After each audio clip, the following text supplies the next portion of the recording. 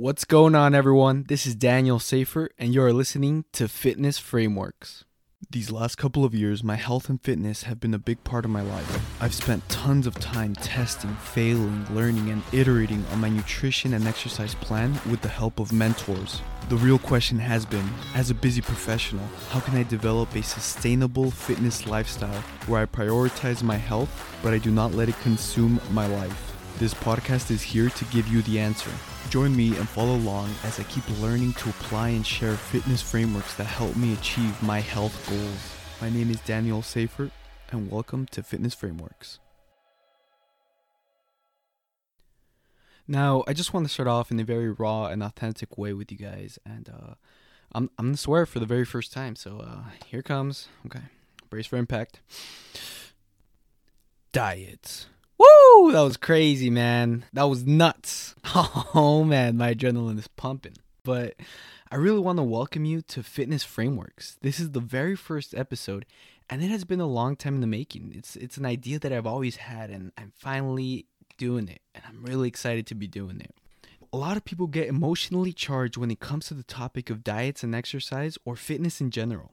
They buy into whatever the media spits out, that eating specific foods or doing certain workouts is the only way to be able to achieve the health and physique results you want, and that if it isn't working for you, you're doing it wrong.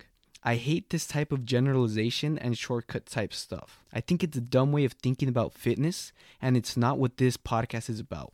The whole reason you should listen to this podcast is because I have been there. I've been in the front lines, trying, failing, learning, iterating and developing what I call a sustainable fitness lifestyle, something that is tailored for me, and I want to share what I've learned with you. What's funny is, like myself, when people first start on their health journey, just like anything new to them, they aren't well informed and need to learn some of the fundamentals first. So they depend heavily on mainstream ambiguous tactics on losing weight or even gaining muscle. And what's bad about these tactics is they completely disregard the individuality of a person and treat it as if everyone could fit into this cookie cutter program that should be getting you the results you want. And we're not about that. It's funny. I remember growing up in my household, our nutrition and health education came from the mainstream narrative. If you wanted to lose weight, just make sure you cut out the sugars, don't eat the breads, don't eat the carbs. If you want to get fit, you got to be in the gym 6 to 7 times a week. If you want to buy healthy food, make sure it has lean or light or some sort of variation of the word diet on it. And that's how you know it's healthy. And because I believed a lot of these false narratives, I was the fat kid growing up. I remember being so self-conscious about that ever since first or second grade. Like, I know I shouldn't have, but I already cared about what my body looked like and what diet I had to get on, which is why I probably paid so much attention to all these false narratives. And it didn't really help that I felt powerless because I would start to default to all these ambiguous tactics I'd heard about and wouldn't see any fat loss results. For example, in high school, I was doing so much exercise because that's what I believed, that if you do exercise, you can lose all this fat. I was part of the cross-country team. I was part of the swim team. And yet, because my nutrition was so bad, I just wasn't losing any fat. Things just weren't clicking. Then, I just remember one day in health class, Coach Elliott, he said, if I were to write a diet book, it would be only 3 sentences. 1, if you want to lose weight, consume less calories than what you burn. 2, if you want to maintain weight, consume around the same amount of calories that you burn.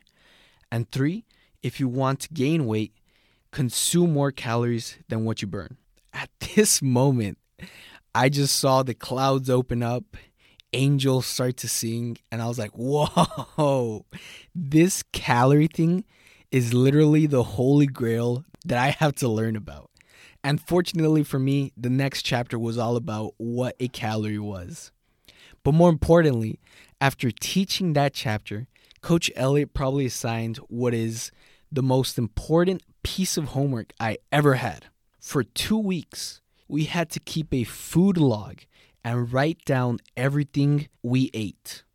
This homework assignment literally opened up my mind to the garbage I was putting in my body. I swear I wrote chicken nuggets 4 to 5 times during that 2-week period because I just loved chicken nuggets. But this idea allowed me to create my first diet ever.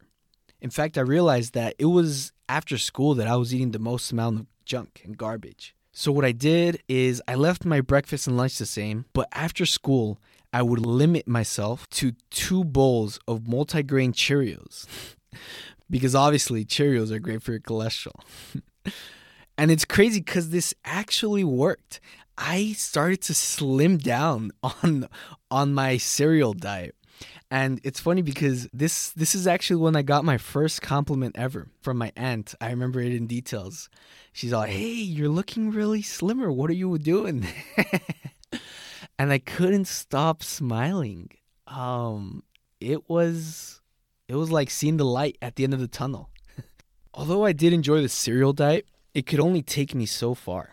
But it did spike that curiosity to go try to figure out my own way rather than just taking on the mainstream narrative. So I became my own guinea pig. I went online to Google and YouTube and I started to try out a bunch of diets. Low carb, low fat, fasting, water and oats. You name it, I probably already tried it.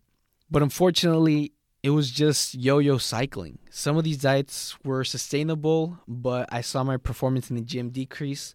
Some of these diets I would burn out within the next 6 weeks. On some, I actually saw some results, but then within the next couple weeks, I just went back to where I was. And I was in this phase of just yo-yo cycling through all these diets. There was a common trend. I was actually going up in weight over a period of time. In fact, I feel like this is a common fallacy because during this whole, we're talking about years of just yo-yo dieting, I felt like I was trying to eat better. I was trying to eat healthy, so I'm doing good. But I was actually just gaining more fat on my body. And I remember one day just walking around the house, and my dad just casually asks, "Hey, how much are you weighing?" Because during this time, I was actually in this quote-unquote bulking, I was a little boastful. I was like, "Oh man, he's noticing my gains." So I said, "Oh, I'm weighing 223 pounds. Just weighed in this morning." And he gives a little pause and says, Now, side tangent. You know you're about to get some advice that might just totally wreck your reality when someone starts off like that. So anyways, he goes, "That's around how much I weighed when I was your age. And that's the lightest weight I ever remember being." Oof. For those of you trying to piece this together, here's the part I left out. My dad is actually obese. And what he flat out had just told me was whatever quote unquote healthy track I thought I was doing, all these yo-yo diets, all these, experiments I was running to try to lose fat, it was all complete bullshit because the reality was I was heading towards obesity. And I look back at this day grateful that my dad just shot it straight with me. This was honestly a turning point for me. This was when I realized what was truly at risk. Through my experience growing up, I saw the emotional and physical cost of living an unhealthy lifestyle. And it wasn't the type of future that I wanted to have for myself or for my future family. It no longer was just about having this lean physique or getting rid of my man boobs that I had since I was a little kid. It became about giving my future self the best chances to have an enjoyable and fruitful life. It became about raising and educating my future family in a way that they wouldn't have to deal with the challenges and struggles of living an unhealthy lifestyle. It became about sustainability and longevity. I had to start playing the long game, and it was, and still is, the literal fight for my life. After this, I decided I had to get really serious about my weight loss. And I already had a good amount of experience from all the testing and trial and error that I had been doing. And what had worked best for me was tracking calories. So I defaulted to that. It wasn't about being super accurate. It was more about making it an ingrained habit into my lifestyle. And it was great because tracking calories actually started to give me consistent results. Little by little, my weight started to go down. But as it was going down, I came across a lot of plateaus and mental barriers that I just had to iterate my diet on. I would change something up or tweak it. That would allow me to keep on losing weight. That is until I hit around 200 pounds. For some reason, 200 pounds was just a huge mental barrier for me. In fact, it was kind of like an anchor. Anytime I was starting to have success and lose weight and go below 200 pounds, I would just have one bad diet day and it would somehow lead me to rationalizing binging for the next 2 weeks and gaining all that weight back. But it was odd because if I started to go above 200 pounds, I would just kind of rationalize that I just had to lose weight. The analogy I like to think about and compare it to is that of a thermostat inside of a house. Whenever you set the thermostat to a certain temperature, the heater will do what it can to keep the house at that temperature. If the house starts to get too cold, then the heater will turn on. Once it has passed that temperature and it starts to get too hot, then the heater will turn off. And it kind of acts like this balancing scale, just trying to leave it at the right temperature. That's how 200 pounds was for me. That's why I called it my anchor. Whenever I would start to get too heavy, I would just naturally feel like I could lose some weight and I would go back to around 200 pounds. Whenever I just started dropping too much weight, I just rationalized or made some excuse to binge eat and go back up to 200 pounds. This thermostat number for me was 200 pounds. And I just couldn't get away from that. I remember feeling infuriated. I would throw away months of progress in just a couple of weeks because I would go on these binge cycles. And it really bothered me because it felt like it was some sort of autopilot program inside me. I had no control. I know this is an irrational thought, but I was starting to think that maybe there's just no way I was ever going to get past these 200 pounds. I was honestly starting to think that maybe I was just gonna be obese. Fortunately, I came across some insight that gave me hope. Being big into the personal development space, I was reading a book called Psycho-Cybernetics. In fact, I was specifically reading that thermostat analogy that I talked about inside that book. That's when it hit me. That's when I realized that I was stuck where I am because of my self-identity. I realized that the weight loss journey is more than just numbers, data, calories, weight loss, fat percentage, exercise, nutrition. Although it does incorporate a lot of that, a big component that not many people talk about is the challenge to your identity, the mindset you have to take on to be able to change the person that you are. In fact, I realized I had deeply rooted false beliefs that were anchoring me to my 200-pound mental barrier. I realized I was my greatest obstacle. Upon realizing this, I knew that this was something I could no longer take on by myself because it's so hard to be objective about yourself. Along with that, I realized that I had to take on and adopt these new mental models and these new mindsets that I probably just wasn't aware of. So I took the leap of faith, and I remember looking back, this was so scary for me, but it was one of the best decisions I ever made. I decided to invest in myself and hire my first fitness coach. I went in open-minded and ready to learn. For the first time ever, I was able to reflect on my own journey and realize why I kept sabotaging myself, why I was going through all these yo-yo diets, why I wasn't getting the consistent results I wanted, why I would go through these downward spirals of unhealthy choices after breaking from the diet plan. And all these issues stemmed from one mindset problem that I had, the all or nothing mentality. It's a very unsustainable mindset to have.